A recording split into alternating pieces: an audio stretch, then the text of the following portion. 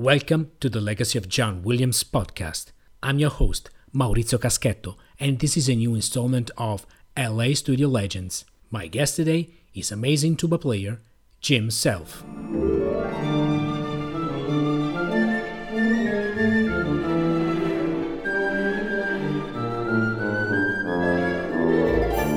Jim Self is one of the most distinguished tuba players in the world and a true legend among LA studio musicians. In a career spanning 4 decades, he performed in 1,500 film and television scores. With John Williams, Jim has performed in more than 40 movies and can be heard playing solos in such scores as Home Alone, Hook, and Jurassic Park.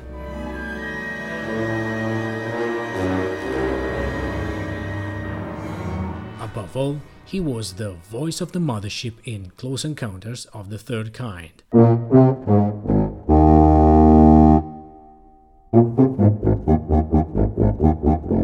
He played tuba in many other John Williams scores recorded in LA, including the recent Star Wars trilogy made by Disney.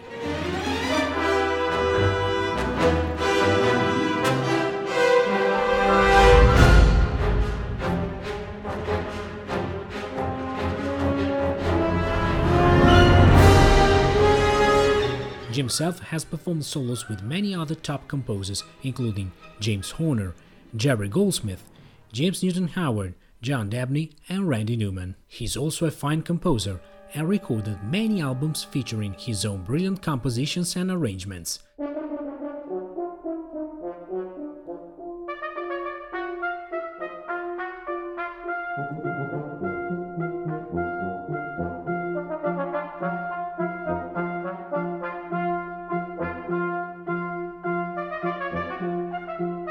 His most recent album, The Light Fantastic, features his own arrangement for tuba and guitar of John Williams' Moonlight from the film score of Sabrina.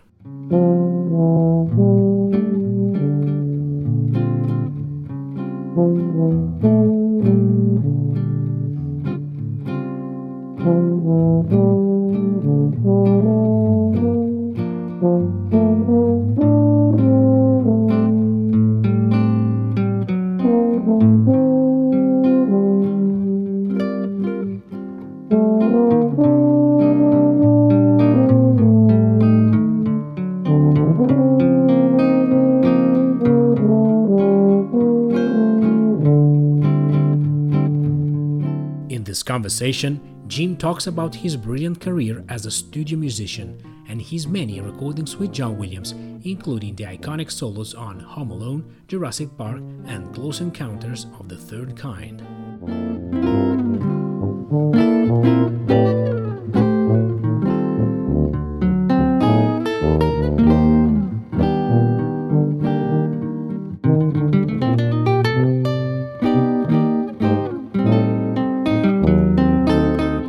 Today I'm very happy to have here with me very talented, superb musicians from Los Angeles, Mr. James Self. Thank you for being here with us with the Legacy of John Williams podcast, James. My pleasure, Maurizio. You have a very rich and fantastic career as a studio musician, and you performed in so many film and television scores over your 40 plus years career as a studio musician. But I'd love to start talking about a little bit about your musical background and formation. So, when did you pick exactly tuba as your instrument to learn? Oh, I was 13 years old in a junior high school band. I was a guitar player first. They needed a tuba, so they got an old Helicon and asked me to play it. I did, and then I, from a small town in Pennsylvania called Oil City, where the first oil well in the world was. Anyway, in high school, I didn't know what to do. I liked music more than anything. So I went to be a band director at the Indiana University of Pennsylvania, which was a reasonably close state university. And I got my bachelor's degree there in music ed. I was going to be a teacher. But by good fortune, I went to a concert of the Army Band around the time I was graduating. And I asked if there was an opening.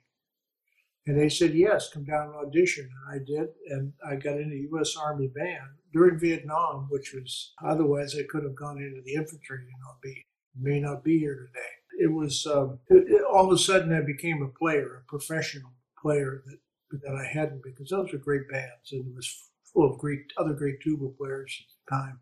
So that was the beginning of my playing. And later on, I got my master's degree there at Catholic University while I was in the Army, by the way, and they paid for it. And then I freelanced around Washington, D.C. for a year or so with the National Symphony and other things. And I was on the road, and I got a call from the University of Tennessee, where I had visited when I was on the road with a band playing bass. And they needed a tuba player, and they hired me over the phone for an assistant professorship, and I was there for 5 years in Knoxville, Tennessee. Okay. And then I tried to get out of there because I really wanted to get back to a better musical environment in a big city. So I started doing a doctorate at USC in Los Angeles. Okay. And and then my career, once I came out here, it just went pretty good. So becoming a studio musician was something that, happened just on the way, or was it something that you were kind of looking at, that could be something up your alley or something that interested you? Well, it was up my alley in a way yes, I had ulterior motives to come out here and break in. In the 1970s, the studio business was very happening. And my teacher, Tommy Johnson, a great tuba player, was the top guy, and he couldn't do all the work. So he would send me on jobs. And before long, I started getting my own accounts. And it was very busy for many years. And then we had a strike in 1980, and that slowed things down for a few years. But then I got real busy in the movies. You were talking about Tommy Johnson. I want to ask a little bit about him because, you are part of that generation right after the great American tuba players like Roger Bobo or Harvey Phillips, and of course Tommy Johnson. I know all these guys probably changed, in a way, the perception of the instrument. Tuba playing was seen as something like, in military bands probably, but always seen as this kind of basso buffo role, if you know what I mean, that was given for decades in that specific environment. So about Tommy, when you started with him at USC, he was already revered at that as a master of the instrument. And so how important was his mentorship for your career? And did you look at him as a role model in some way? I'm the luckiest guy in the world. But the teachers I studied with, primary teachers, were Harvey Phillips in New York City while I was in the Army Band. And after that, a bit. And then Tommy in Los Angeles, who was the top guy here. Now, Roger Bobo was also in the Los Angeles Philharmonic, and he was a great player too. And so they set the standard, those three guys, in a way, for the music tuba playing in America, along with Arnold Jacobs of the Chicago Symphony at the time. Yeah. But everybody else was, those guys were, and I got to study with them. Mostly Tommy and Harvey. Those guys were into a lot of the commercial side of the music business. And as a bass player and as a guitar player and writer and all kinds of stuff, I was too. So I was I had the skills, I guess you'd call it, and the experience. When I came here, I was about 30 years old, so I was not a kid. But I did finish my doctorate, though, and then I started really getting a lot of work, and it was great. I guess so. Tommy he changed the studio business. He was the first guy to come along that was what I call a real virtuoso on the tuba. He played solos, he had a style, and he had a lot of technique. He was very clean, very perfect player.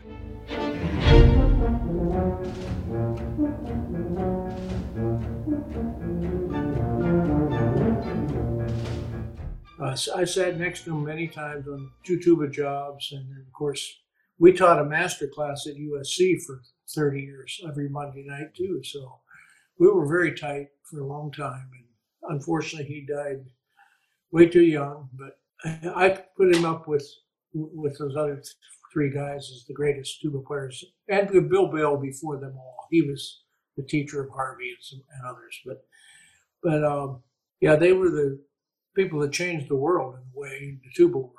Yeah, absolutely, yes. And then brought them to Roger Bobo and Bob Tucci and Mel Culbertson brought all that stuff to Europe. They became professors over there and taught a lot of European tuba players, and other guys from Japan came over here. And so the tuba thing has exploded. There's great players in Europe now. So let's go to 1977, when you ended up being picked on for the recording of Close Encounters of the Third Kind by John Williams. I think Tommy was there too, or was it because... It's kind of a complicated story. But okay, so tell me about it. It's also one of the, what I call a studio legend kind of a situation. It was actually 1976, June 1976. Okay. And I get a call from Warner Brothers, the contractor, to come and do a session with John Williams. And I may have worked for him before. I think I did a second tuba to Tommy on one or two films, or as a sub maybe. But anyway, Tommy was on vacation in Hawaii. It was one of those rare things, and that he rarely took vacations. And he really almost never did after that. But anyway, so I got the call, and I said yes, of course. And I went over to Warner Brothers. There were 4 people there, plus an engineer. There was John Williams, Steven Spielberg, and then 4 players, excuse me. It's not a tuba solo, by the way. Tuba and contrabassoon in unison. And then there's the oboe too, right? And the oboes, there were 2 oboes. They played in unison. They were the voice of the earth. Yeah. And we were the voice of the mothership. Exactly. And that's why it doesn't sound like, it almost sounds electronic, the tuba, but it's, if you think about mixing a contrabassoon, it gives it a raspy sound. So my real sound wasn't that.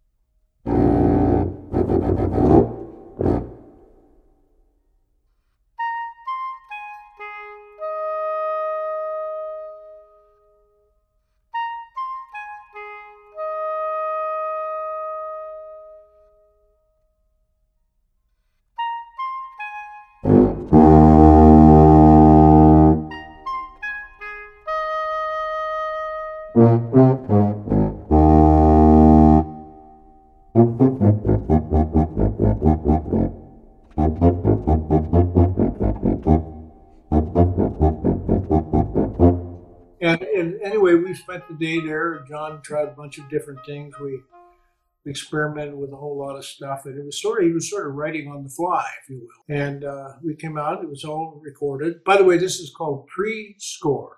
Yes, that was because it was used on set during the filming, right? Exactly. And what they had to have was they had to have everything lined up. They had to, because if you remember, the computer that was in the movie had different colored lights, and certain notes triggered the lights. Like a pink light would be triggered by an A flat or something like that. So they made the film, and they tried to make different versions of this with Tommy Johnson, by the way, and even one with trumpet, I believe. And anyway, it didn't work out, I guess. And Tommy and I went about it for years, wondering who was the tuba player. But one day I was working down at the music center, and I was playing with the opera or something, and John Williams was there. And I saw him, and he says, "Hey, Jim," he says, "I just want to let you know they used your version." And he said he felt sorry for Tommy, because Tommy was his principal tuba at the time. But so I had it from the horse's mouth that it was me. And of course, I have the music, and it's exactly what we played.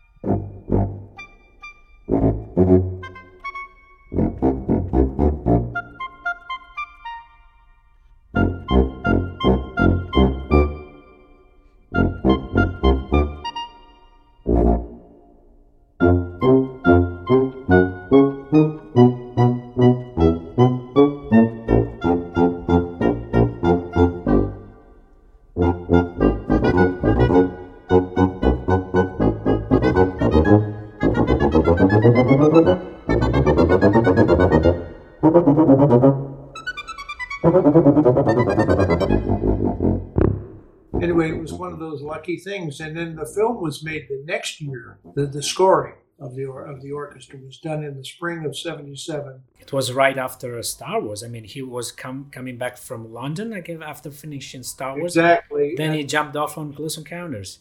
And he had used 3 tubas on that: Tommy, me, and another fellow who was mostly a bass player. There were a lot of tuba players in town in those days. I think Roger Bobo may have worked a day or two on those recordings too. I don't know, but Tommy and I did pretty much all of it.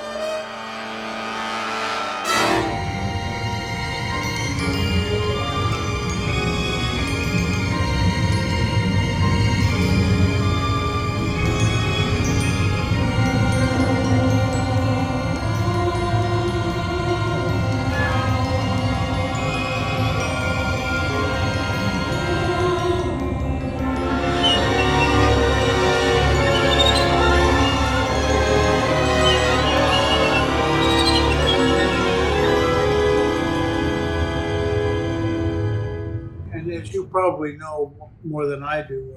Both of them were nominated for Academy Award for music, and Yes. It lost to Star Wars. Personally, I think it's a better score, and I'm always been a little bit jealous of the Star Wars films. They were done in London, Yes.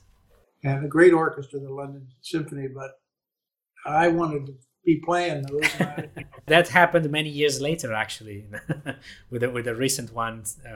Did you play also in the Force Awakens, the 7th? I worked a little bit. Now, in 2015, Disney, ABC bought the rights to Star Wars, and they brought them back here to record. And they recorded 7, 8, and 9 here once every 2 years, I believe it was. Yes. And at the same time, John Williams changed all his principal brass, including me. And they asked me if I'd play second tuba if necessary, and I said yes. Okay. And so I did play some second tuba on all 3 of those movies with Doug Tornquist, who's my former student and a great player. The studio business has been that way always. It's been, you're there because somebody else recommends you. You can't do a job and the contractor calls up and goes, who can you recommend, Because they don't know all the tuba players, or they don't know all the violins or whatever. So the concertmaster will take care of the violins and so on. Yeah. So there is some power in that, I guess. And although I've not abused it, I hope, but I have favored Doug a lot. Mm-hmm.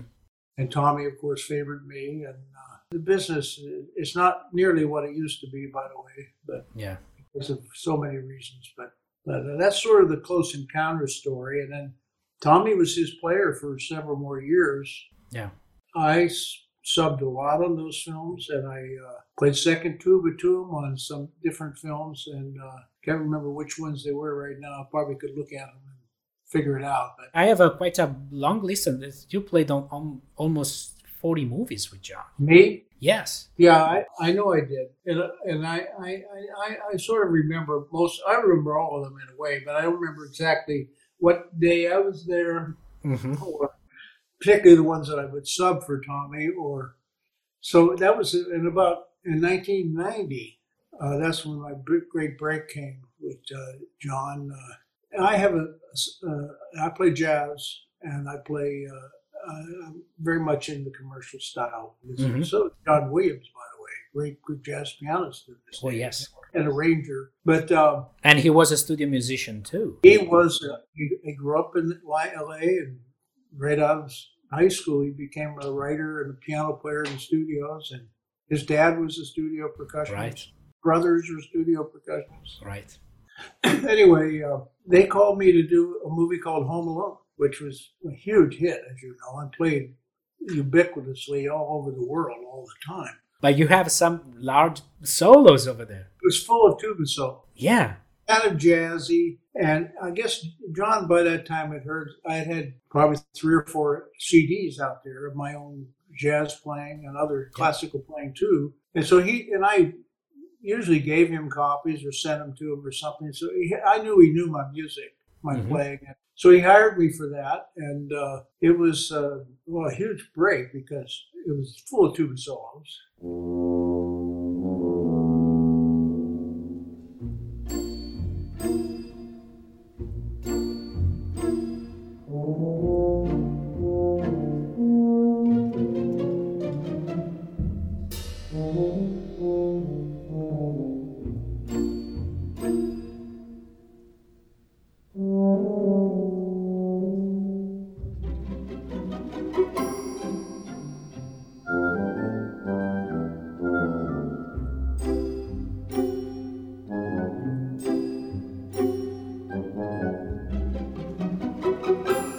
And then Home Alone 2 was full of even more tuba solos. And I was just tuba player for another 25 years, principal.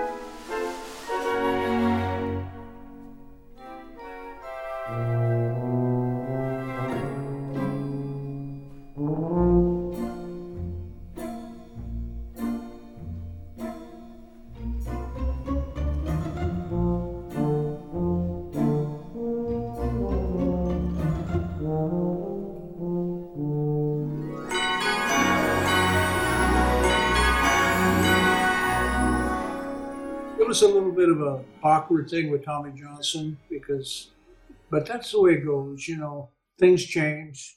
All these great players that played for him were replaced at one time or another, including great Vince DeRosa. He was a great horn player, and he was replaced. And nobody knows, except one thing that tends to be pretty constant in the studio business in Los Angeles is don't get old.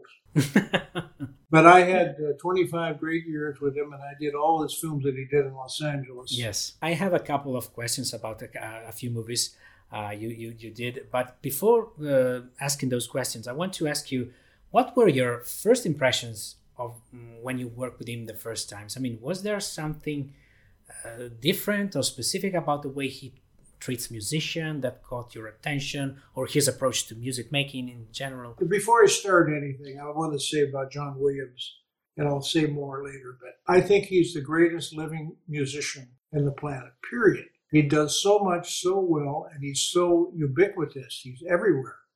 His music is played every second of every day in movies or in records or in concerts. You know, there's been nobody like him. John is a gentleman. He's a beautiful person in every way. I mean, he's polite and gentle with everybody. He's easily the best person on the podium of anybody. Most film composers are terrible conductors. Often they hire other people to conduct a session, and they stay in the booth and make musical choices. But John, having been at the Boston Symphony for a few years as the Boston Pops conductor, had some good chops, conducting chops. And so he was good that way. Plus, the way he did things, he was more thorough than most film composers. Now, he obviously, with Steven Spielberg and his other clients, he had unlimited budgets, I imagine. So he could take time. So he would rehearse more carefully than most people would, and insist sometimes on not even using click tracks and stuff, so he could conduct with the film, which is kind of an old-fashioned way of doing it. But he was good at it, and then he'd make takes, and then after having maybe 3 rehearsals or something on something, he would just have to make a couple takes, and he'd be happy. Yeah. One thing about John is there were rhythm section players on a few films, because most of the source music, they call it, would, like a jazz piece or something in the background, would be done on a separate session with a certain instruments, Mm-hmm. But usually everything was live with John, which is very refreshing, because these days so much of it is overdubbing synth tracks, and it's not musically fun. It's a completely different approach, yes. The other thing about John is he's a master orchestrator. He knows the orchestra better than just about anybody I know. And I'm talking about a lot of more, famous classical musicians who don't have his understanding of the orchestra. I learned a lot in my own composition from him. Yeah, that's very interesting, because especially if you look at his way to write for brass and especially tuba, it seems to me that he's not just using tuba as a color, or just to enrich the texture or to add, volume and power, but it seems that he looks for the specific personality of that the instruments can bring to maybe to a section, to a scene, especially. That's true, and for most of those years, his engineer was Sean Murphy. Yeah. He was a very close friend of mine, also a tuba player. Oh, really? I didn't know that. Yeah, he was a tuba player when he was young. And he's recorded some of my solo albums even, but he got the best sound of me. The way he placed the mic, where he did. By the way, like I said, he would record the whole 100 musicians in the same room. So Sean had it all mixed in a way before they even made a take. You know what I mean? During the rehearsals, he had everything balanced out, and the tuba always cut through.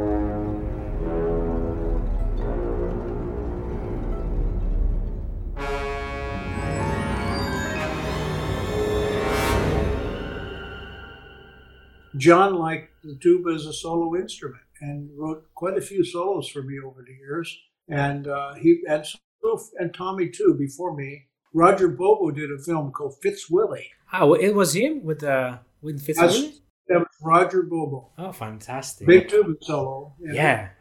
I think that was the first time he used it as a solo instrument in the movies.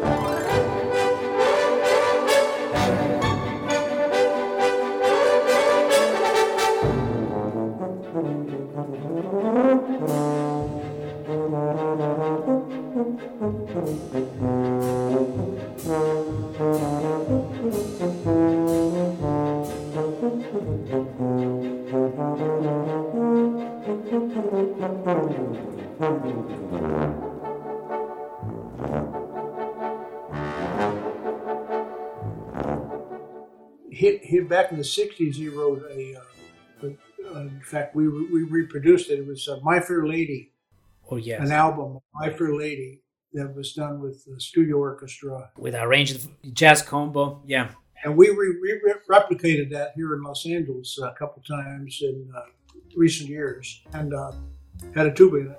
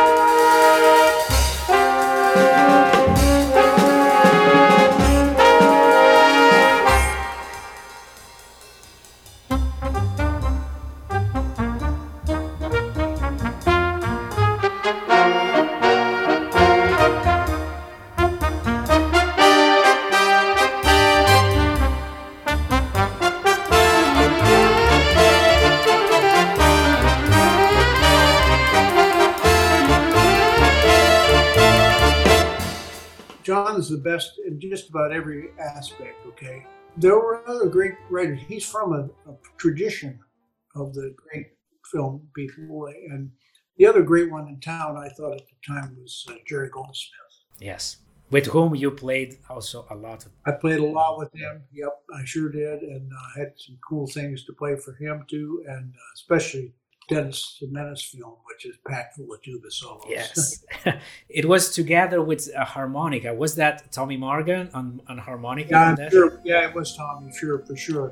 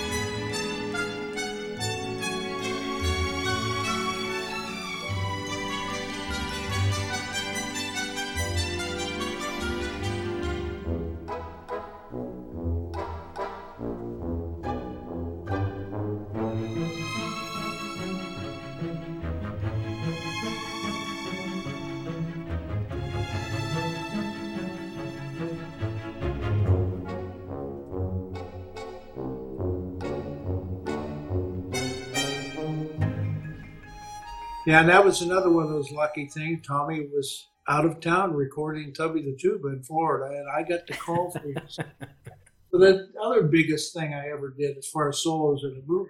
Yeah, there are many, many tuba solos in Dennis the Menace. Very fun music, very quick, like Prokofiev.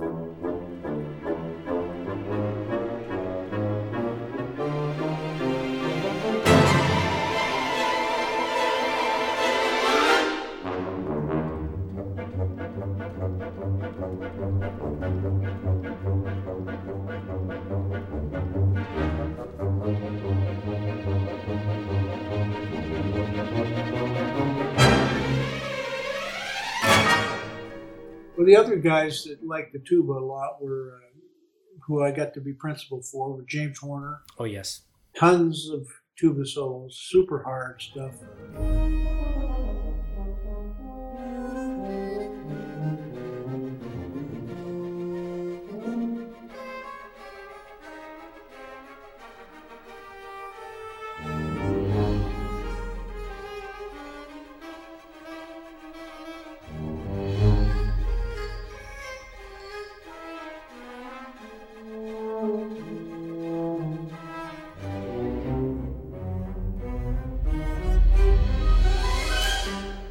And John Debney and James Newton Howard. I was their principal tuba for many years, all those guys.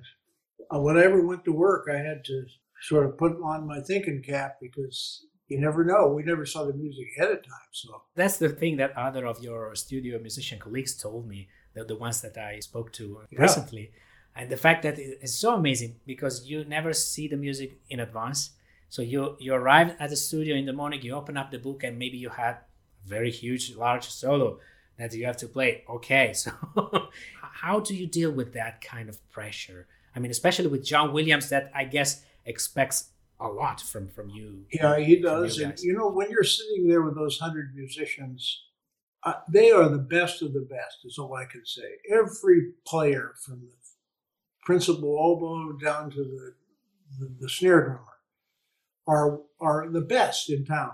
You know what I mean? John always got the best. It was the orchestra, and to be part of that was a really great honor in my life. But I have one special story about the movie Hook. We would several days work on it, of course. And I went there for a session over at MGM. It's called Sony now. Mm-hmm. In recent years, that's what John preferred, recording there. I got there and opened up the book. Wasn't too much to do. And, tuba parts are often very sparse, or there are a lot of notes playing with the section, or, chase scenes and stuff like that, with lots of odd meters. And you have to be really sharp sight reading stuff, okay? These days, they record even the first rehearsal, so you better be on your toes, just in case they might get some good pieces from it. Now they can edit everything. So we went out to lunch, and trombones and tuba, which we did almost every time we were working together.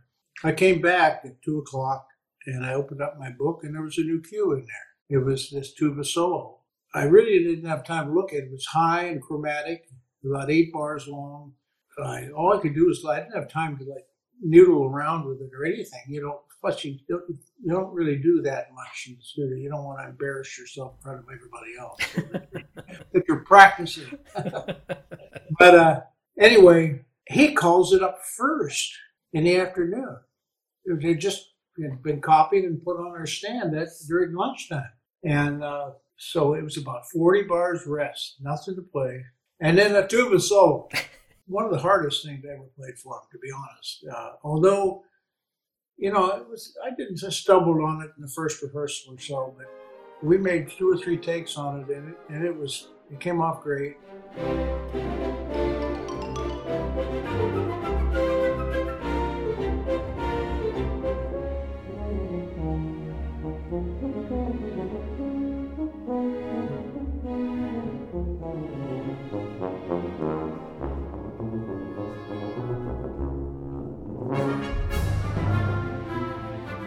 And that is fantastic. I mean, so as you said, so chromatic, very comical, but not a parody, if you know what I mean. So I guess also finding that right balance in interpretation, not just delivering a very good performance, but also understanding what you're playing.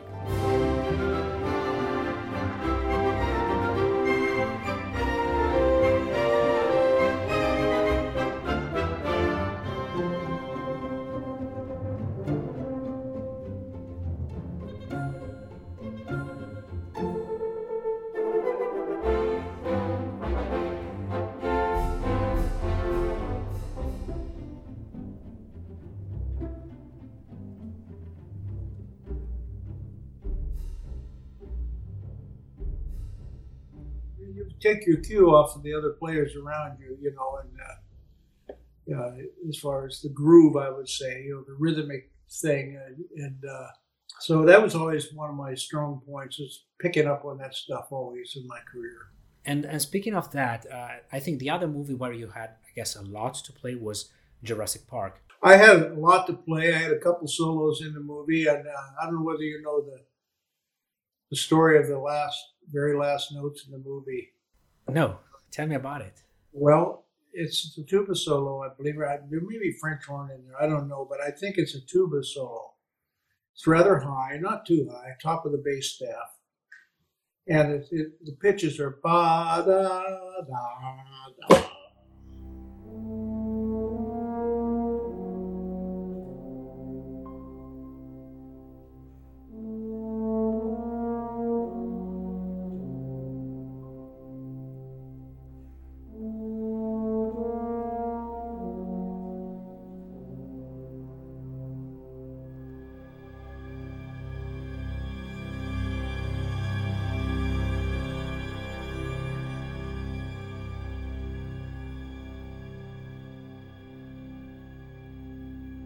It's a kind of very dissonant interval. Well, what it is, it's a tritone, and it happens 3 times and gets softer each time. Okay, and that's the very end of the credits and everything. After a huge, John's end credits were fantastic.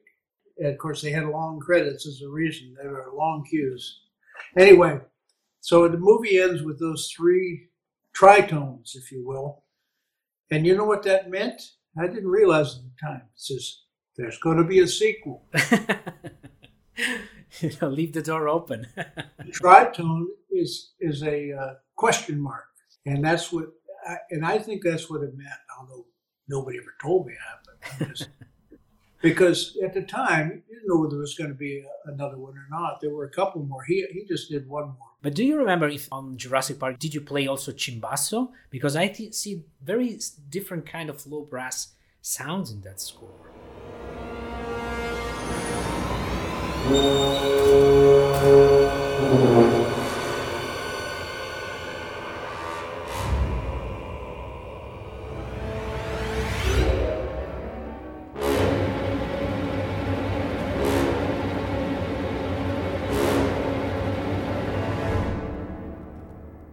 Do you remember if you also put out some other different kind of tubas probably or something like that?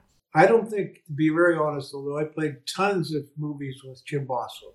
Okay. Tons of them. I was the first to do it in the movies, and I was all my career. It's a lot of extra money, 50% more money when you have a double. So I always had it with me. But I don't believe John ever wrote for the Chimbasso. I don't think he liked it. He may have written for contrabass trombone, because the trombone players often played those instruments. But he most of his writing was for what we call a standard orchestra. Okay. Then he could make a symphony concert version of that theme or whatever. You know what I mean? Yes.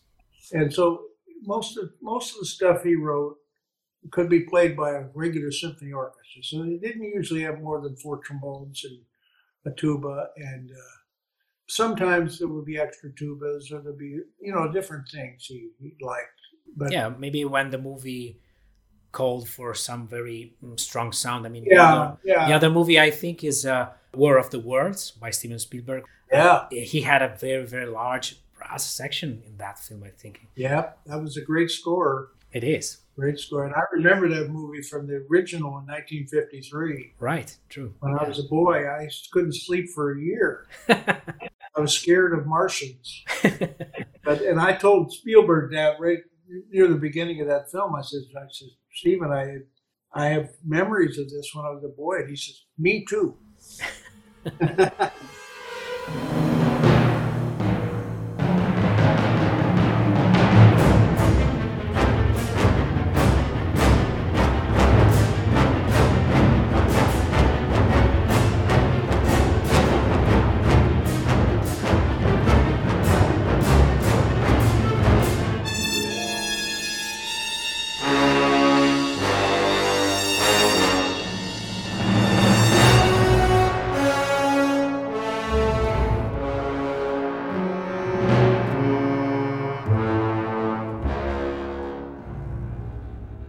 I do have another kind of cool anecdote about John. Tell me about it. I'm kind of embarrassed to say it, but I'll tell you how good his ears are, okay? Well, we finished this one cue. The bass trombones were down on low Cs, and just on a lark, I play a pedal C, an octave lower, on the tuba. And I think it was in a rehearsal, it wasn't in a take, but immediately he says, don't do that, Jim. Just a few words. He knew what he wanted. He didn't want anybody to add an octave to something or to in any way play what he didn't write. He was super picky, and more than any other composer I know. But anyway, I didn't do it again, I promise you. He has a certain gravitas about him on sessions, even though he's very polite and wonderful and off the podium, and even on the podium. It's just that he's serious, and his time is money, and they're very, they're trying to get this complicated stuff done, and he doesn't want nobody talks. You don't hear people chattering. Yeah. It seems that he gets a lot of respect from the band. Oh, yeah. Probably because he was from the band. I mean, himself, as we were telling before, he knows the environment, he knows the mentality of the studio musician, so he knows how to interact with you guys. But at the same time, it also speaks about probably the quality of the music. When you are given something very satisfactory to perform, something very joyful to perform, like you said, it probably it pushes you into bringing more, into bringing your best, really. Yes, and I'm one of these guys. At least in recent years, I've been always on a diet, and I would carry my lunch with me in recent years. And John would always eat a bag lunch too, sitting there, and he and I had lots of chats about. And it was very nice and personable. And I was getting into composition, and he gave me some great ideas about that. And so he was always just. I spent probably a dozen lunches with him over the years. Just during the lunch hour, just sat there and ate our bag lunch. We chatted about stuff. He was always nice to me, really nice. I was lucky also to play, or not films with him. He recorded some albums. Oh, yes.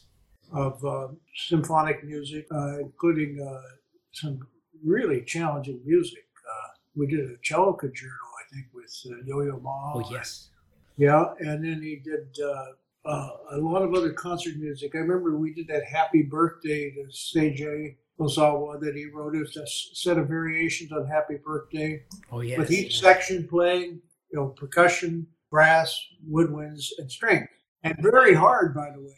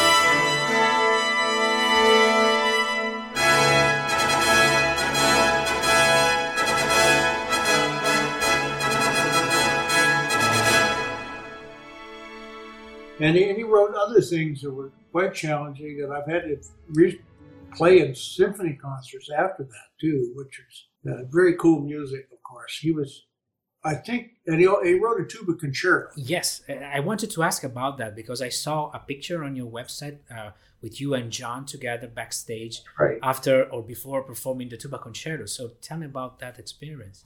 Well, he wrote the concerto in the late 80s when he was with the Boston Pops. And Chester Smits, who was the tuba player of that orchestra, was a great player. He and I had been in the Army band together before that. Wow. Yeah, and anyway, he was written for Chester, and Chester played the premieres of it and so on.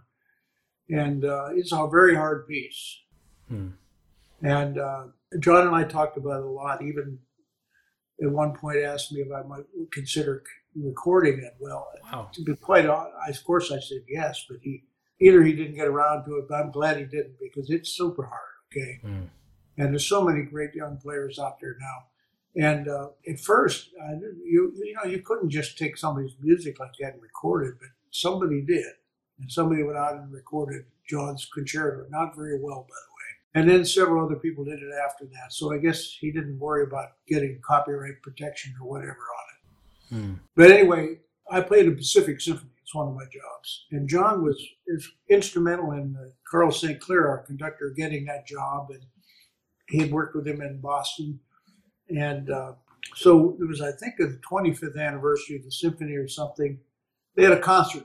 And half of it was John conducting and half of it was Carl St. Clair. And it featured, along with some of John's music and other classical pieces, the two of them conducted half the program. Usually one would go off stage, that would come back on, that kind of thing. And he featured 4 of the principal players in the orchestra on solos. And the clarinet player played a movement of the Mozart, and violinist played, can't remember the movement of, I don't know, Tchaikovsky or something. And they asked me to play a movement of the John Williams Tuba Concerto. Not the whole piece, thank God, because it's super hard. But it was just the last movement, which is not easy. Which is the fast one, you know? It's very, very fast. It's crazy. Yeah, but I got it together pretty good. Played it well on 2 or 3 concerts we had down there. And he and I had dressing rooms right next to each other. So we had a lot of dead time in the concert. He just had his door open all the time. He was welcoming, and we talked about composition, which I was into pretty heavy by that time, and somewhat influenced by his writing. And anyway, so I got to do that 3rd movement, and it came off well, and got a good picture, like you said. And later on, or was it? I think it was later on. He asked. I got a call and it said, "John would like you to come over to his studio over at Amblin, over at Universal Studios, and work with him on the tuba concerto." So I did. What he was doing was preparing the tuba part for publication with the piano version. And I don't know whether you know anything about the concerto or not, but he was not happy with the concerto. Oh, really? He still may not be. I don't know. He was always ambivalent about it. He thought he over-orchestrated it. Mm. And it is pretty thickly orchestrated. There's no question about that. And when you have a tuba solo, you have to have a lot of room for the tuba to cut through. You can't have a whole lot of other instruments down in the same register. Yeah. You won't hear in a recording or ideal concert hall, you can. But so he did some revisions to it.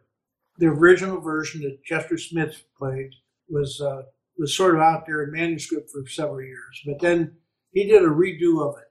He redid the whole ending of the thing, and he simplified it as far as the strings and the other instruments that were not, and so it's a little bit different. It's not much different in length. I think it's almost the same, but he just reorchestrated the texture. No, and that's the version that people play mostly these days. But I played the new version also. But he asked me to come over and edit the tuba part. Another player told me a similar story about. Yes, it was Cecilia Zahn, the cellist. Who had the pleasure of working with him on his pieces from Memoirs of a Geisha. He prepared a few pieces for cello and piano, a reduction of the main themes. And it seems to me that he's attached to his music, but he's very open about it. I mean, he's open to change, to improve. He is. In fact, one time I asked him, John, do you ever rewrite your music? And of course, he did in that piece, part of it. He says, all the time. He says he's never happy. He's never happy with what he writes. So that was kind of revealing, because as a young composer, or I wasn't young, but a new composer, it kind of gave me some confidence, because I throw stuff out too, and I revise things. But I tend to be, once it's done, I don't go back to it. But anyway, I went over there and spent a few hours with him. We edited the tuba part, which basically was for articulation, tonguing and slurring and so on. And that's what's in the published version. So all the young tuba players that play this thing all over the world now, they can blame me if it doesn't play well on their tuba.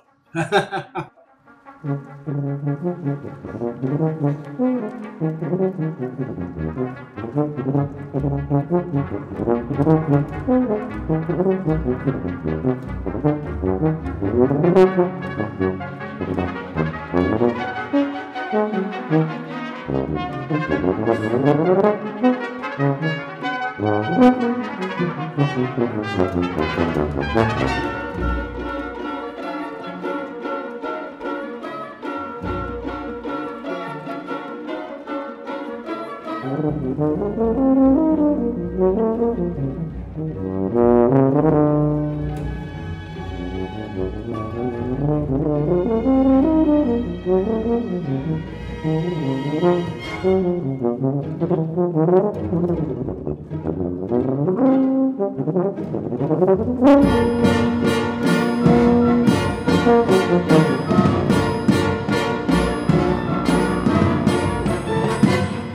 writes for the instrument in the concerto in a very, very strange way. I mean, there's a lot of high notes. Sometimes it kind of sounds like a horn and not a tuba, if you know what I mean. It's very difficult. And also, it's also lyrical. Oh, yeah. You know, it's not just pop, pop, pop, pop, pop. It's very, you have these beautiful long lines and very melodic, very lyrical.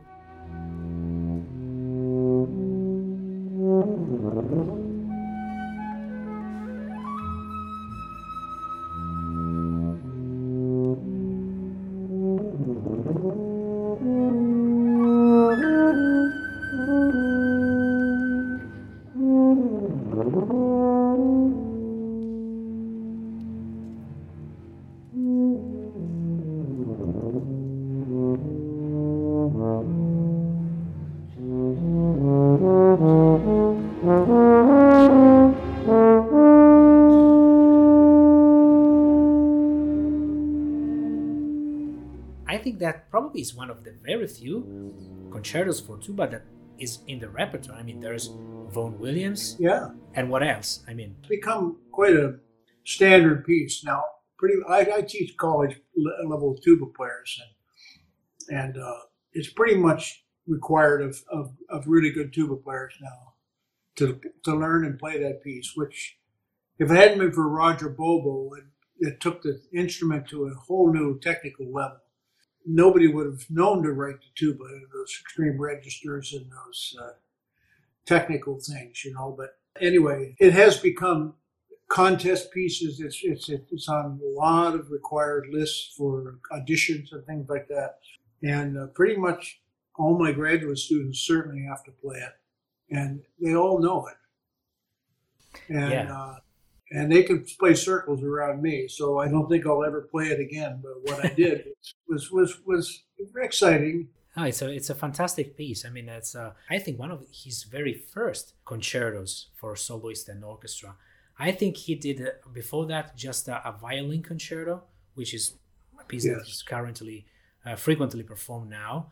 But after that, he quit for a few years of writing concert stage music, and then he picked up again in the mid '80s, late '80s, when in Boston, when he had these players that he liked a lot, and also this fact that he writes for the people. You know, he just not writes something out of the blue, but he has a player in mind. I think that even when he's writing movie music, like the hook solo that you were talking about, he probably knew that it was you that were gonna play. Just when he was writing, perhaps in his mind, maybe subconsciously, he's given to write in a certain way because he knows the players That's that exactly he's gonna right. perform. And again, I had heard stories that he didn't like his horn concertos so much, or his trumpet concerto. He's very self-critical about his. Yes, he was. And but once they got in the hands of the right players, including the tuba concerto, then people made a lot of music out of it. And he just recorded actually the trumpet concerto with Tom Wooten of the LA Philharmonic. And they did it all live in the concert stage. There was no tuba in it, so I wasn't there. But and I heard Jim Thatcher play his horn concerto at USC one time. It absolutely blew me away because of Jim's play. He had a certain flair to his solo playing and lots of technique and everything. And he was first on with him for he was principal for many years. For many years. Star Wars again, the last that came over here. And he and I I worked with Vince DeRosa for quite a few years. And to me, he was the absolute greatest horn player of all time. But he's 100 years old now, I believe, still alive. And another thing he does frequently is that he uses tuba and oboe together. Yes, he does. And it's very peculiar color. Well, I don't know what motivates him to do that, but the oboe players we've had around me in my whole career have just been phenomenal, and they still are. And if you can't play with these people, you can't play. You know what I mean? Yeah. It's part of being playing duets and things like that is a compatibility.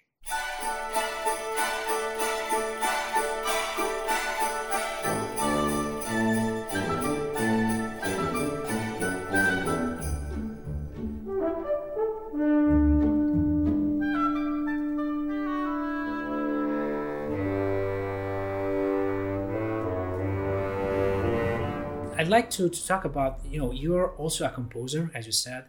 You recorded several albums featuring your music for brass quintet and also duo, tuba and guitars, but also arrangements of pieces from other composers. You are also a musician for a standard symphony orchestra with the Pacific Symphony, and you also are a teacher. So how much important is for you to be diverse and versatile? It's my whole thing. I mean, that my life has been being a versatile musician and being covering as many bases as I can and doing it as well as I could. When I was young, in my 20s, I knew that the only real artists in music are the composers and the improvisers, which are the two sides of the same coin. Well, I couldn't do either one at the time, and I thought you had to be a Mozart to write a symphony. You had to hear it all in your head. So I wasted 30 years. I was almost 50 years old when I started writing. Started out simple, and then one after another, I started putting on my albums, and classical music mostly at first, but later on jazz. And I got some chops there. And I must say, sitting on sessions, recent years, I would take a notebook with me everywhere I went. And if John Williams wrote something interesting, or James Newton Howard, or something, like particularly an orchestration, like I remember John wrote something for English horn and wicked kind of percussion stuff and one or two other instruments. And it was haunting what he wrote. So I stole that, if you will, or that idea, that orchestration, and put it in one of my pieces. And I only steal from the best.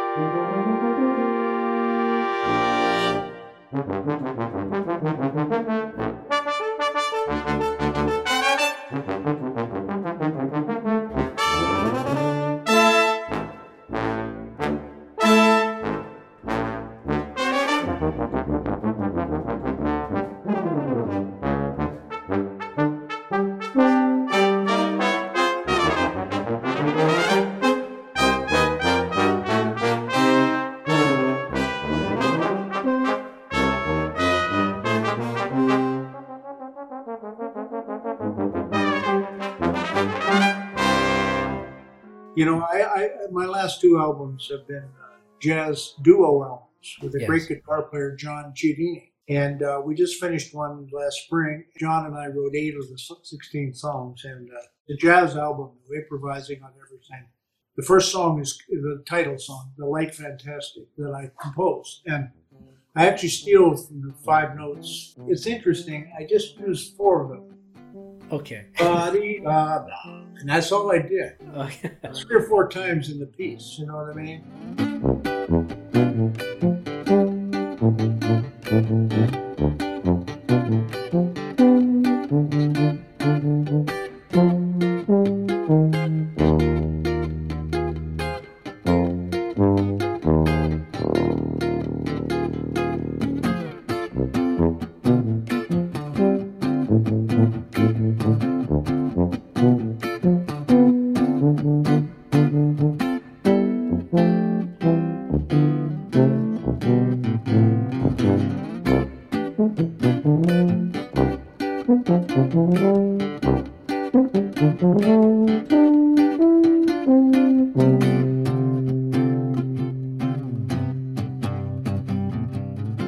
At the very end, I sort of faked the last note. I don't want to get sued by whoever owns it. It's a homage. It's a kind of things like that. I think so, and I don't think John would at all be upset about it, especially if it was played well, and it was. That's very lovely.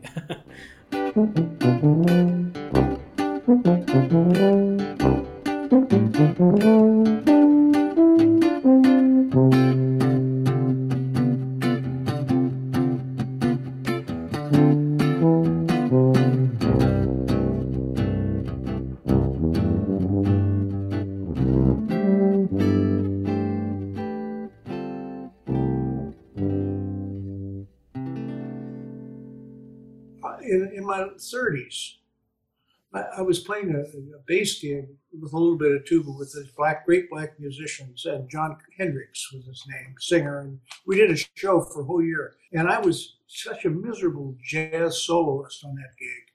I just refused to do it after stepping on it a few times on the bass, So I made a point when I was 38 years old to learn to play jazz on the tuba.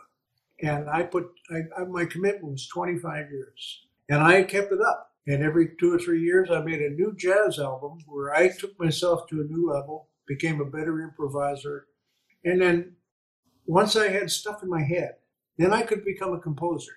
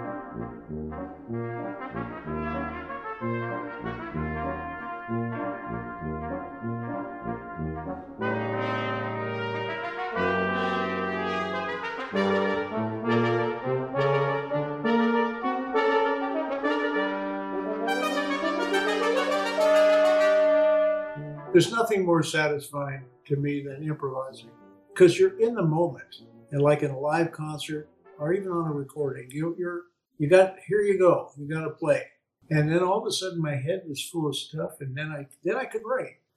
I say they're both sides of the same coin: composition, improvisation.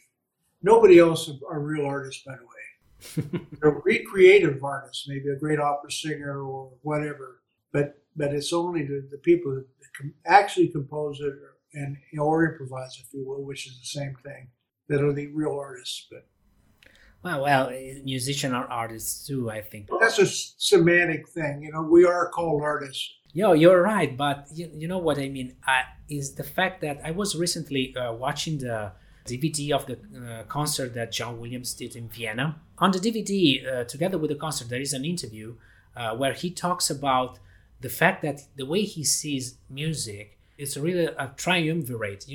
There is a composer, but you need a player, right, to make music live, and then you need an audience to listen to it. They are definitely connected. In fact, one of the things I'm not one of these guys that sits and writes music and then it sits in a file somewhere. It's got to be played before it actually exists.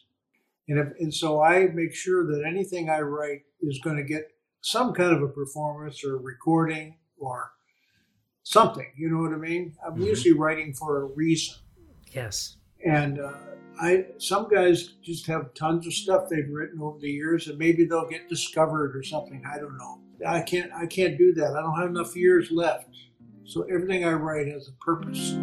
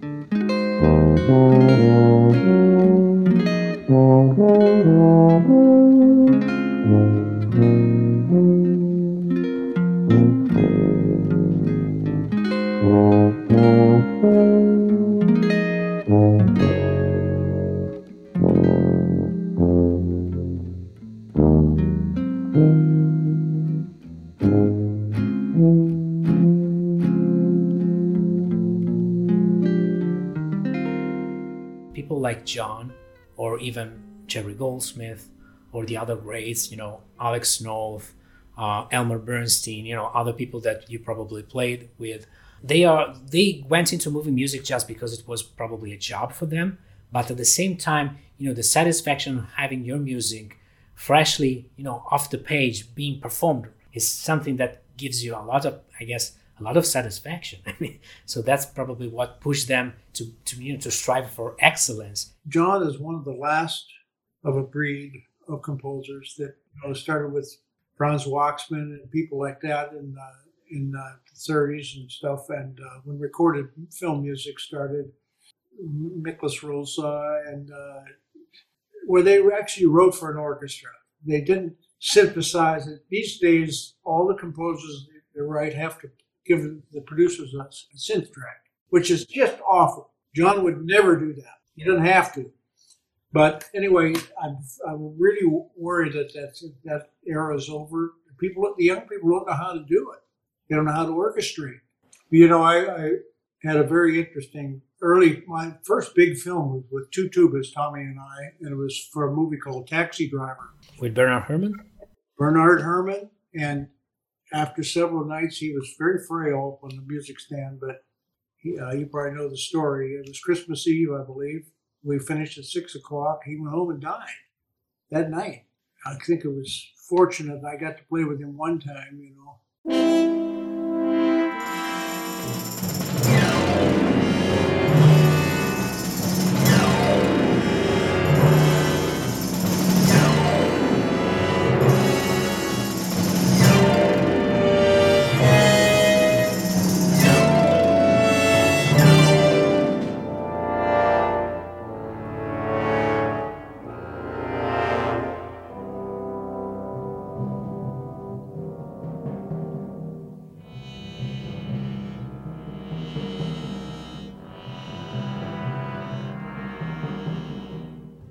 Guys like John Williams, they played piano in the studio for these guys, Yeah.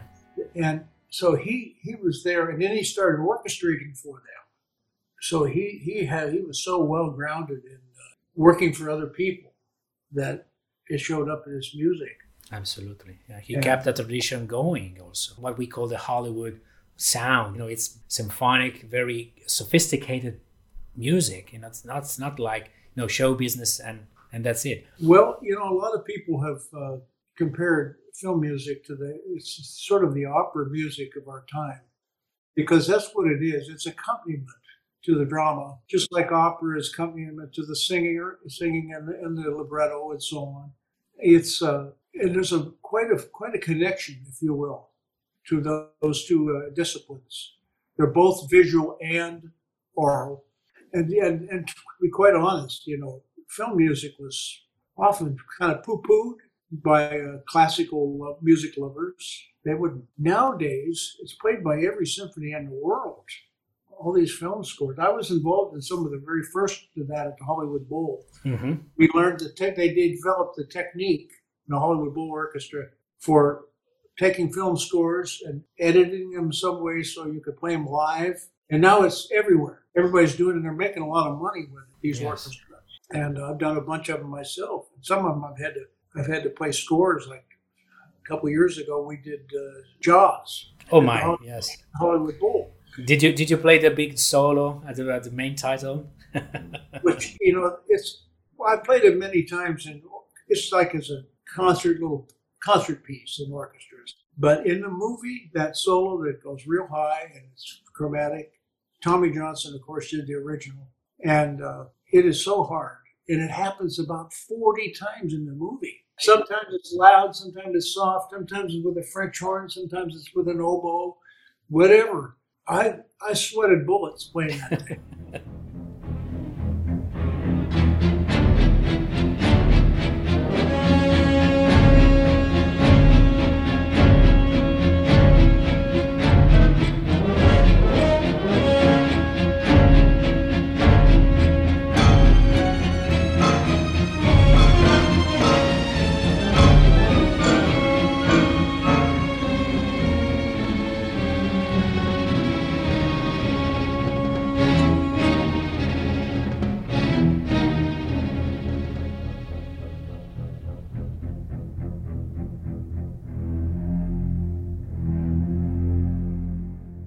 We had two concerts, I believe, on Friday and a Saturday. Who was the conductor?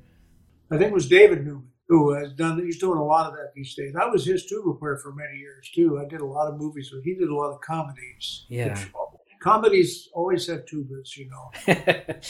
But that's because the thing that we were saying at the beginning, you know, the basso buffo kind of role that that the tuba has, you know, playing the comedy.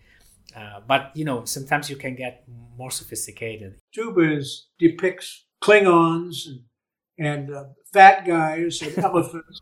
And, you know, it's always so many comedies use the tuba. And in cartoons, Hanna-Barbera cartoons, Tommy did most of those, but I played a lot of the tuba and bass trombone, by the way. And also John Williams did that big tuba solo in Star Wars. It was one of the earliest ones. Jabba the Hutt. Yes, which exactly. wasn't in the movie, unfortunately. I hear, but the tuba player was John Fletcher, who was in the London Symphony. Great player, by the way. Passed away very young.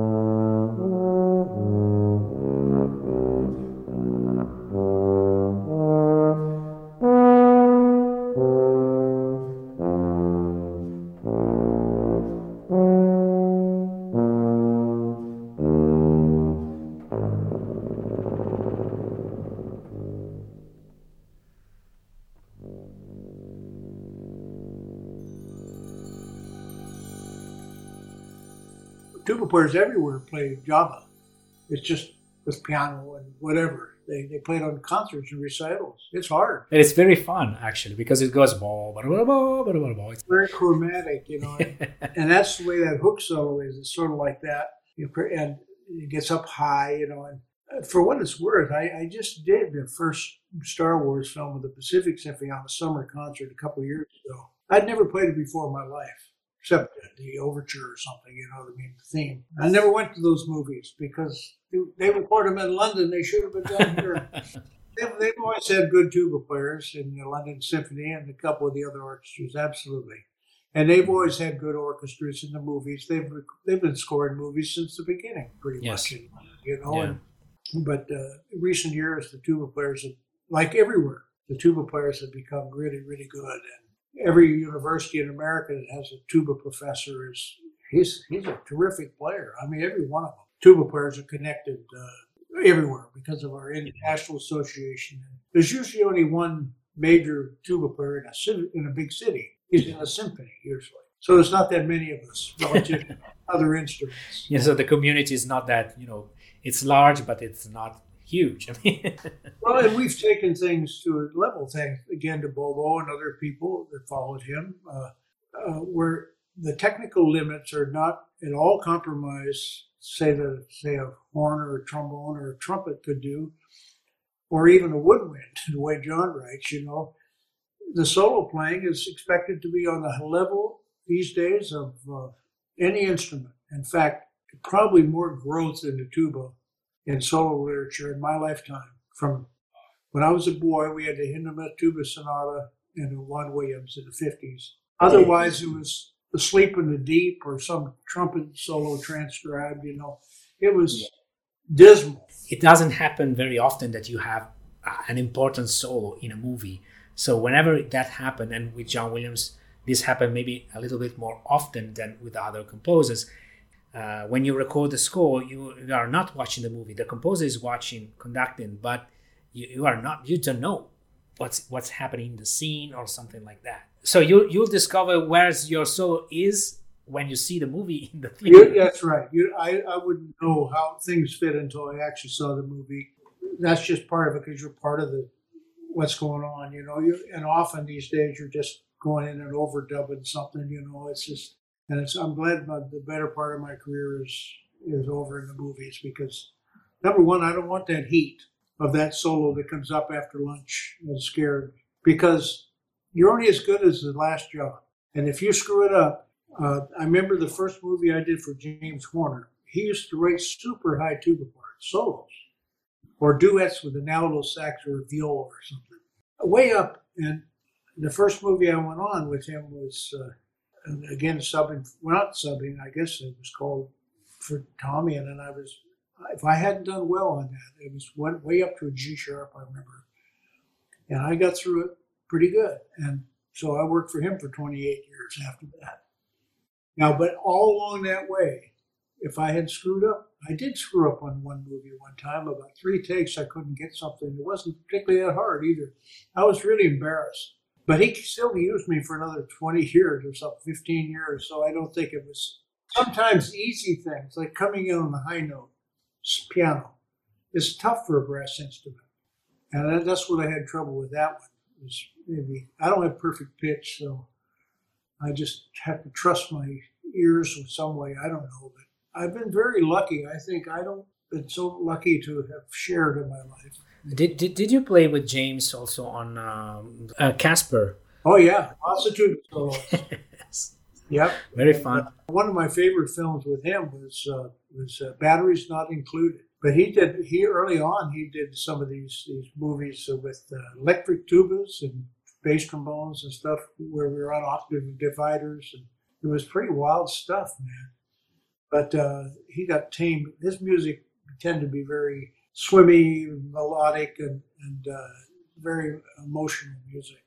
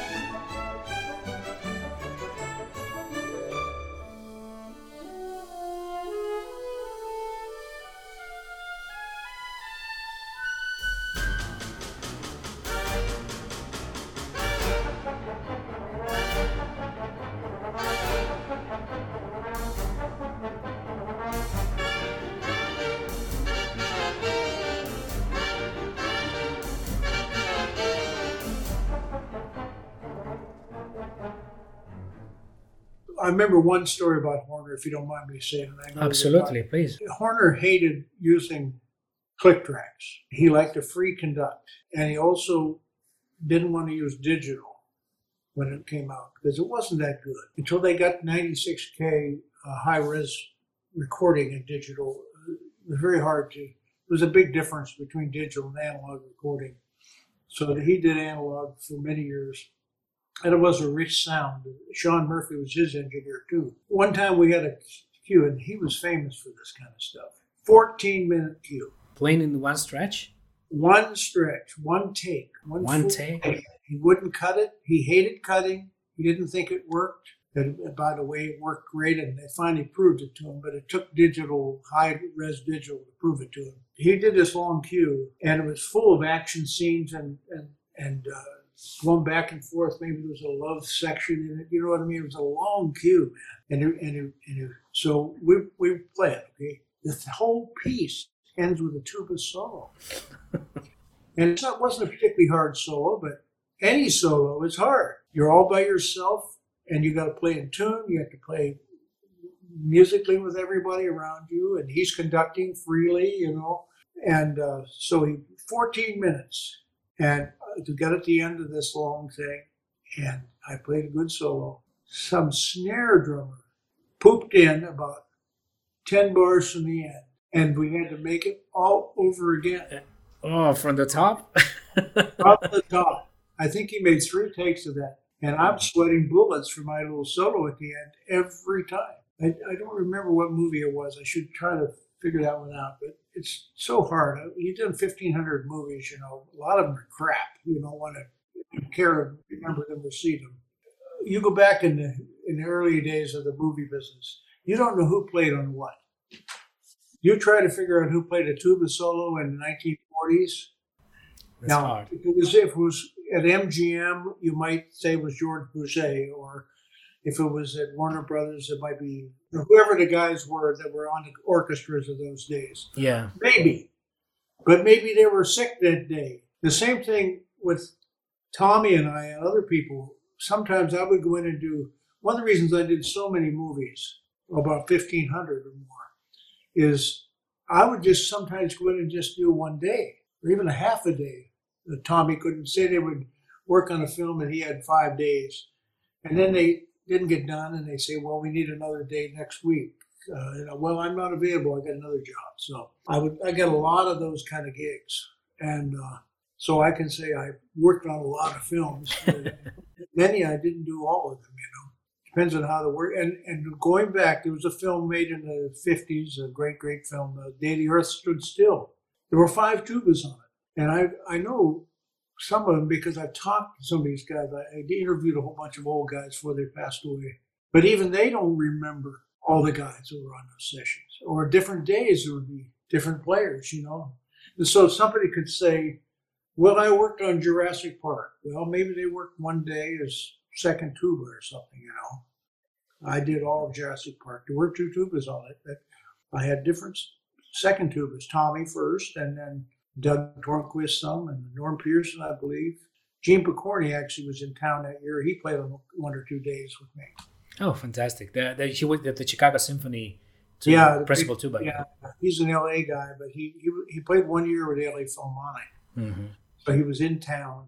But so he can say, "I worked on Jurassic Park," but it doesn't mean he was the principal. It doesn't mean he had a solo. It doesn't mean he had because of these things, even Close Encounters. For several years, there was just confusion whether it was me or Tommy. And he thought it was him, and I thought it was me, and then he thought it was both of us. We actually went to the premiere of it together, thinking we both did it, parts of it. Then when it was clear that I did it, and that was hard on Tommy, and you know, but I don't like doing it, but I have to sort of brag a little bit about things in my career, or things get mixed up. Selective memory is interesting.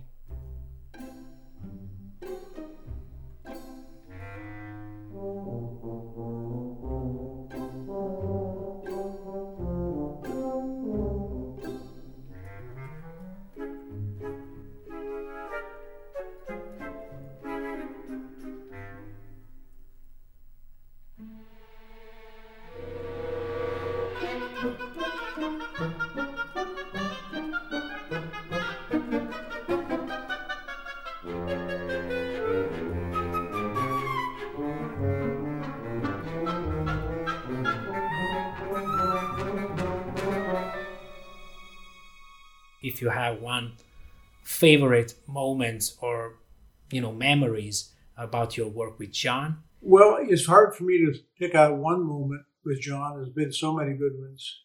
We did the remake of E.T. with the orchestra I played in, Jim Thatcher and so on. So that was great to play that. Tommy had played the original, which was great too.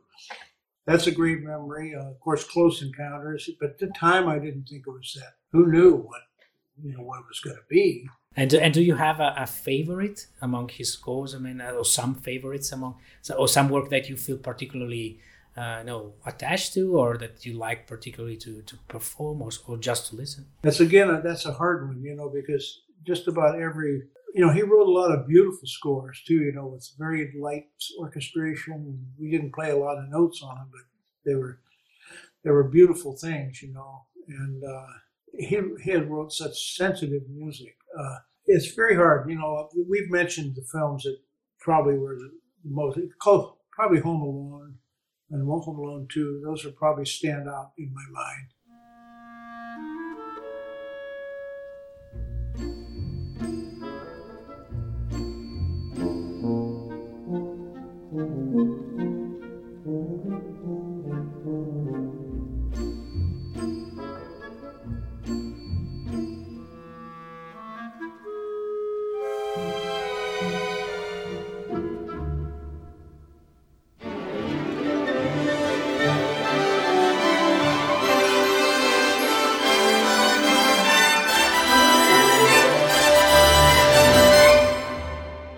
That's a fantastic music because I mean, the music is so idiomatic in the sense that it captures the feelings of the Christmas kind of feel, but there's also this beautiful tone of comedy that is, it plays the comedy, but not too much, if you know what I mean. I think John, well, working with Spielberg, of course, they just, there's so much passion in both of them do.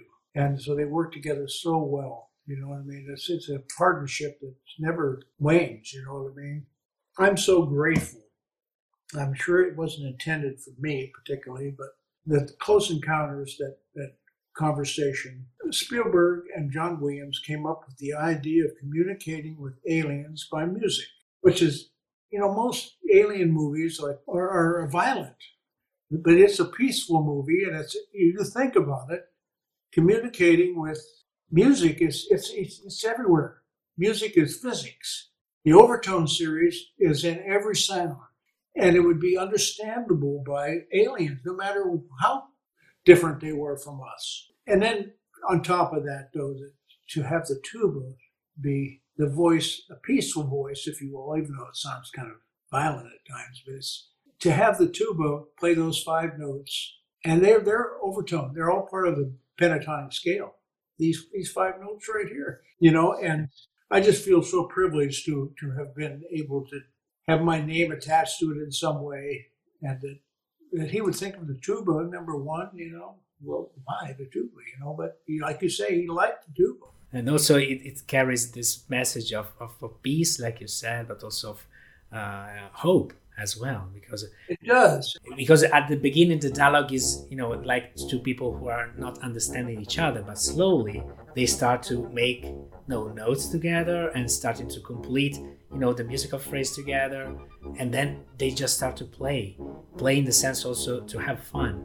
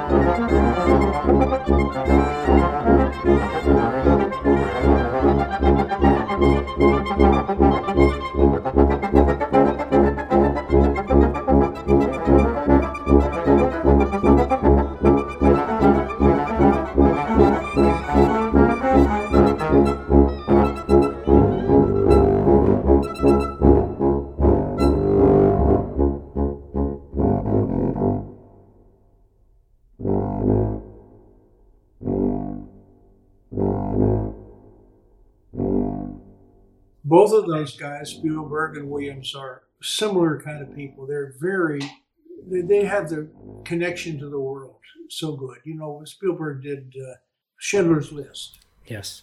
Which was so personal to him and his family and his ancestors. Those kind of feelings, and John Williams is very similar. They're the right kind of people we should have in the world, you know. And so I'm so connected, so proud to have had all those years with him. And also Steven seems like he had always so much fun coming to the recording session. And every other musician told me that he likes to take pictures and every session and films John while he was working with you. He would take a little mini cam around and make all kinds of things when we were rehearsing and stuff. And I don't know whatever happened to all those films, but he's got miles and miles of film somewhere in his possessions, and all of us, he'd come around and get a close up on me or the tuba. Oboes, instruments that play accent 2 and 3, please, so we have more rhythm. Try to concentrate. Don't try not to be disturbed by Stevens filming. It's like having a camera in your bathroom, you know, when you're taking a shower, you know. I'm glad I'm dressed. What will be, according to you and your experience working with him, what will be John's legacy in the future of music? I mean, what will be his place? As I said at the very beginning, I think he's the greatest living musician and maybe the greatest musician of all time. That's a hefty statement to make, but his influence on the world is way more than anybody, including Bach or anybody. And he's reached and touched so many people. I don't know how anybody could ever top him in a way, you know what I mean? And he has gotten the respect of classical composers now too, which I know he was a little sensitive about, I believe. And that's why he tried to write concert music and concerti and so on. I think he sort of needs that respect of that community, but he's got it. He's got it when Dudamel and other famous conductors play his music at the Hollywood Bowl or whatever. They're respecting him. You know the story about him with the Boston Pops, probably, don't you? But he was conducting there, and he was getting a lot of flack from the musicians because they poo-pooed the film business. And as traditionally classical musicians always have, they thought it was a lesser thing than what they did.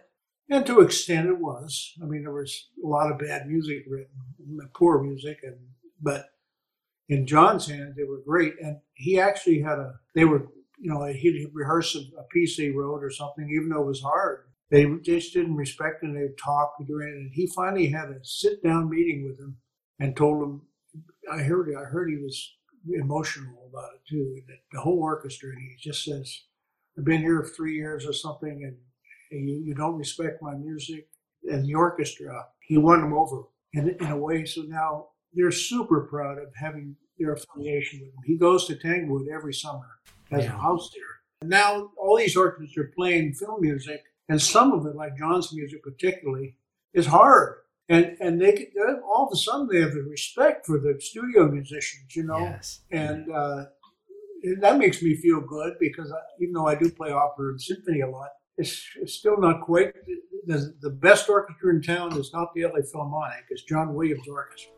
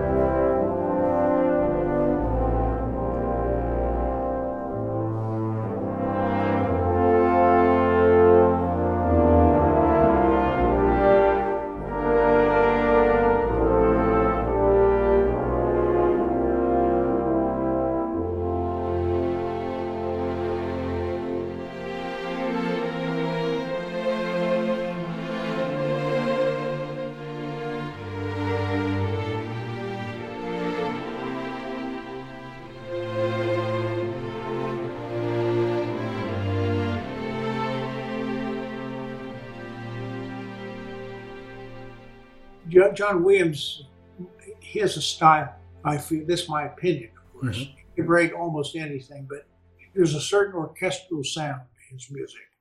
The way he voices things, orchestrates them, and it's almost, and certain things he does, harmonic things that you hear in all his music, and I guess you could say, or much of it. Of course, the Star Wars films, which we only did the last 3 here, I'm convinced of something. This is John Williams' Ring Cycle. I agree with that. Wagner wrote 16 hours of opera, which I got to play at one time, thank God, once in my life. But the Ring Cycle is 4 operas and it's 16 hours of music. And when I listened to that so carefully, he wrote motifs. They call them leitmotifs for all 41 characters in the operas, and they carried through all of them. And to me, I figured that Richard Wagner wrote 41 themes, and then he spent the other 15 hours writing arrangements where he mixed them all together. After playing it, that's just my opinion. I don't know the truth of it.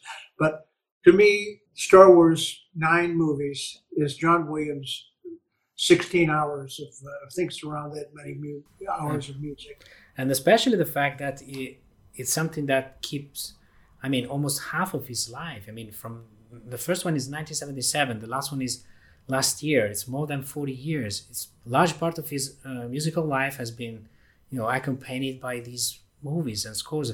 That's unique, I think. It's very unique. Nobody else has ever done anything like that. And most people don't do more than one repeat of a movie, and John didn't have other things either. But this was his whole life, and that's a good reason to say that he's likely the greatest musician that ever lived, because it's even as. And I have a feeling. I mean, there are going to be Star Wars marathons, just like there are Wagner's Ring Cycle marathons.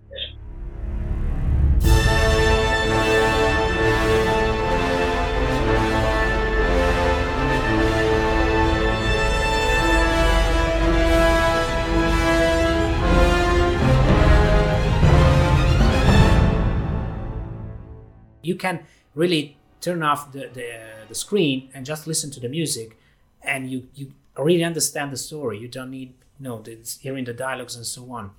And that's why I think in the future, probably there will be marathons like the Wagner's Ring Cycle. I think in the future we will play all the 9 Star Wars films live with the orchestra, and that's quite an experience. Yeah, I do. I agree. And we've probably seen the video of John, the very last session of Star Wars 9. That was the last day, and I was actually subbing for Doug on that day. He was playing with the Philharmonic somewhere in Europe, I believe. And I got to play that last session, and it was special.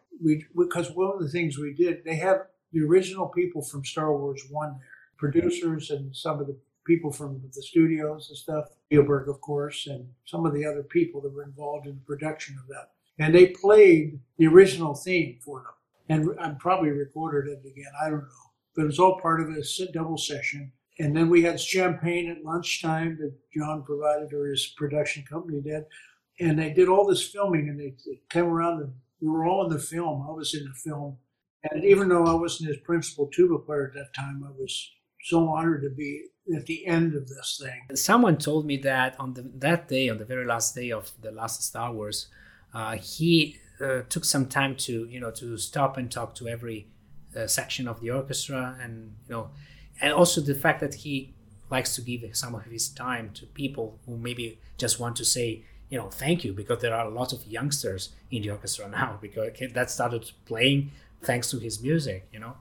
Oh yeah, he was always, this is the way he was. He'd often come around to the low brass and chat with us, or the trumpets, the brass section. He would chat with us, and everybody. He was John. It wasn't anything. He was just one of the guys. You know what I mean? Yeah.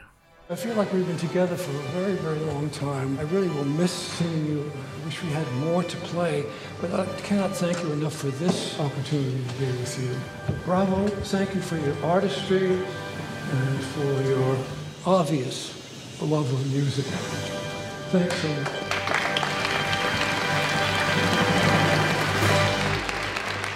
If I can sort of sum up something about John Williams that I'm sure everyone you're talking to probably feels the same, but I feel blessed that he was in my life, or that I was in his life, because like I said, I don't know of any better musician, and he does everything. He was a good jazz musician, which really turns me on.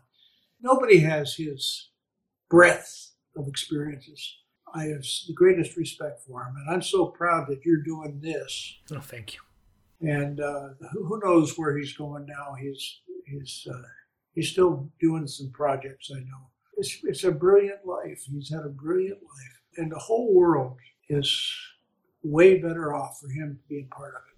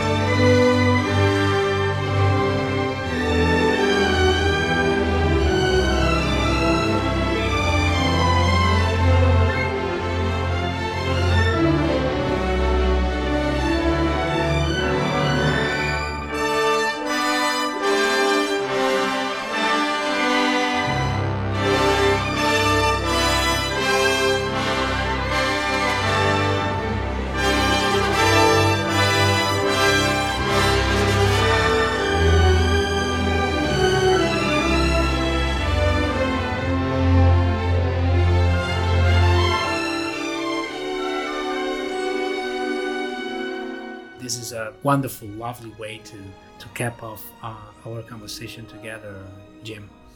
Thank you very much for your time together with me. Well, thank you again. It's been a very, very great pleasure to talk with you. Thank you. Okay, bye. Thanks to Jim Self for his time and generosity. Visit thelegacyofjohnwilliams.com for more articles and podcast episodes. Thank you for listening. Until the next episode of the Legacy of John Williams podcast.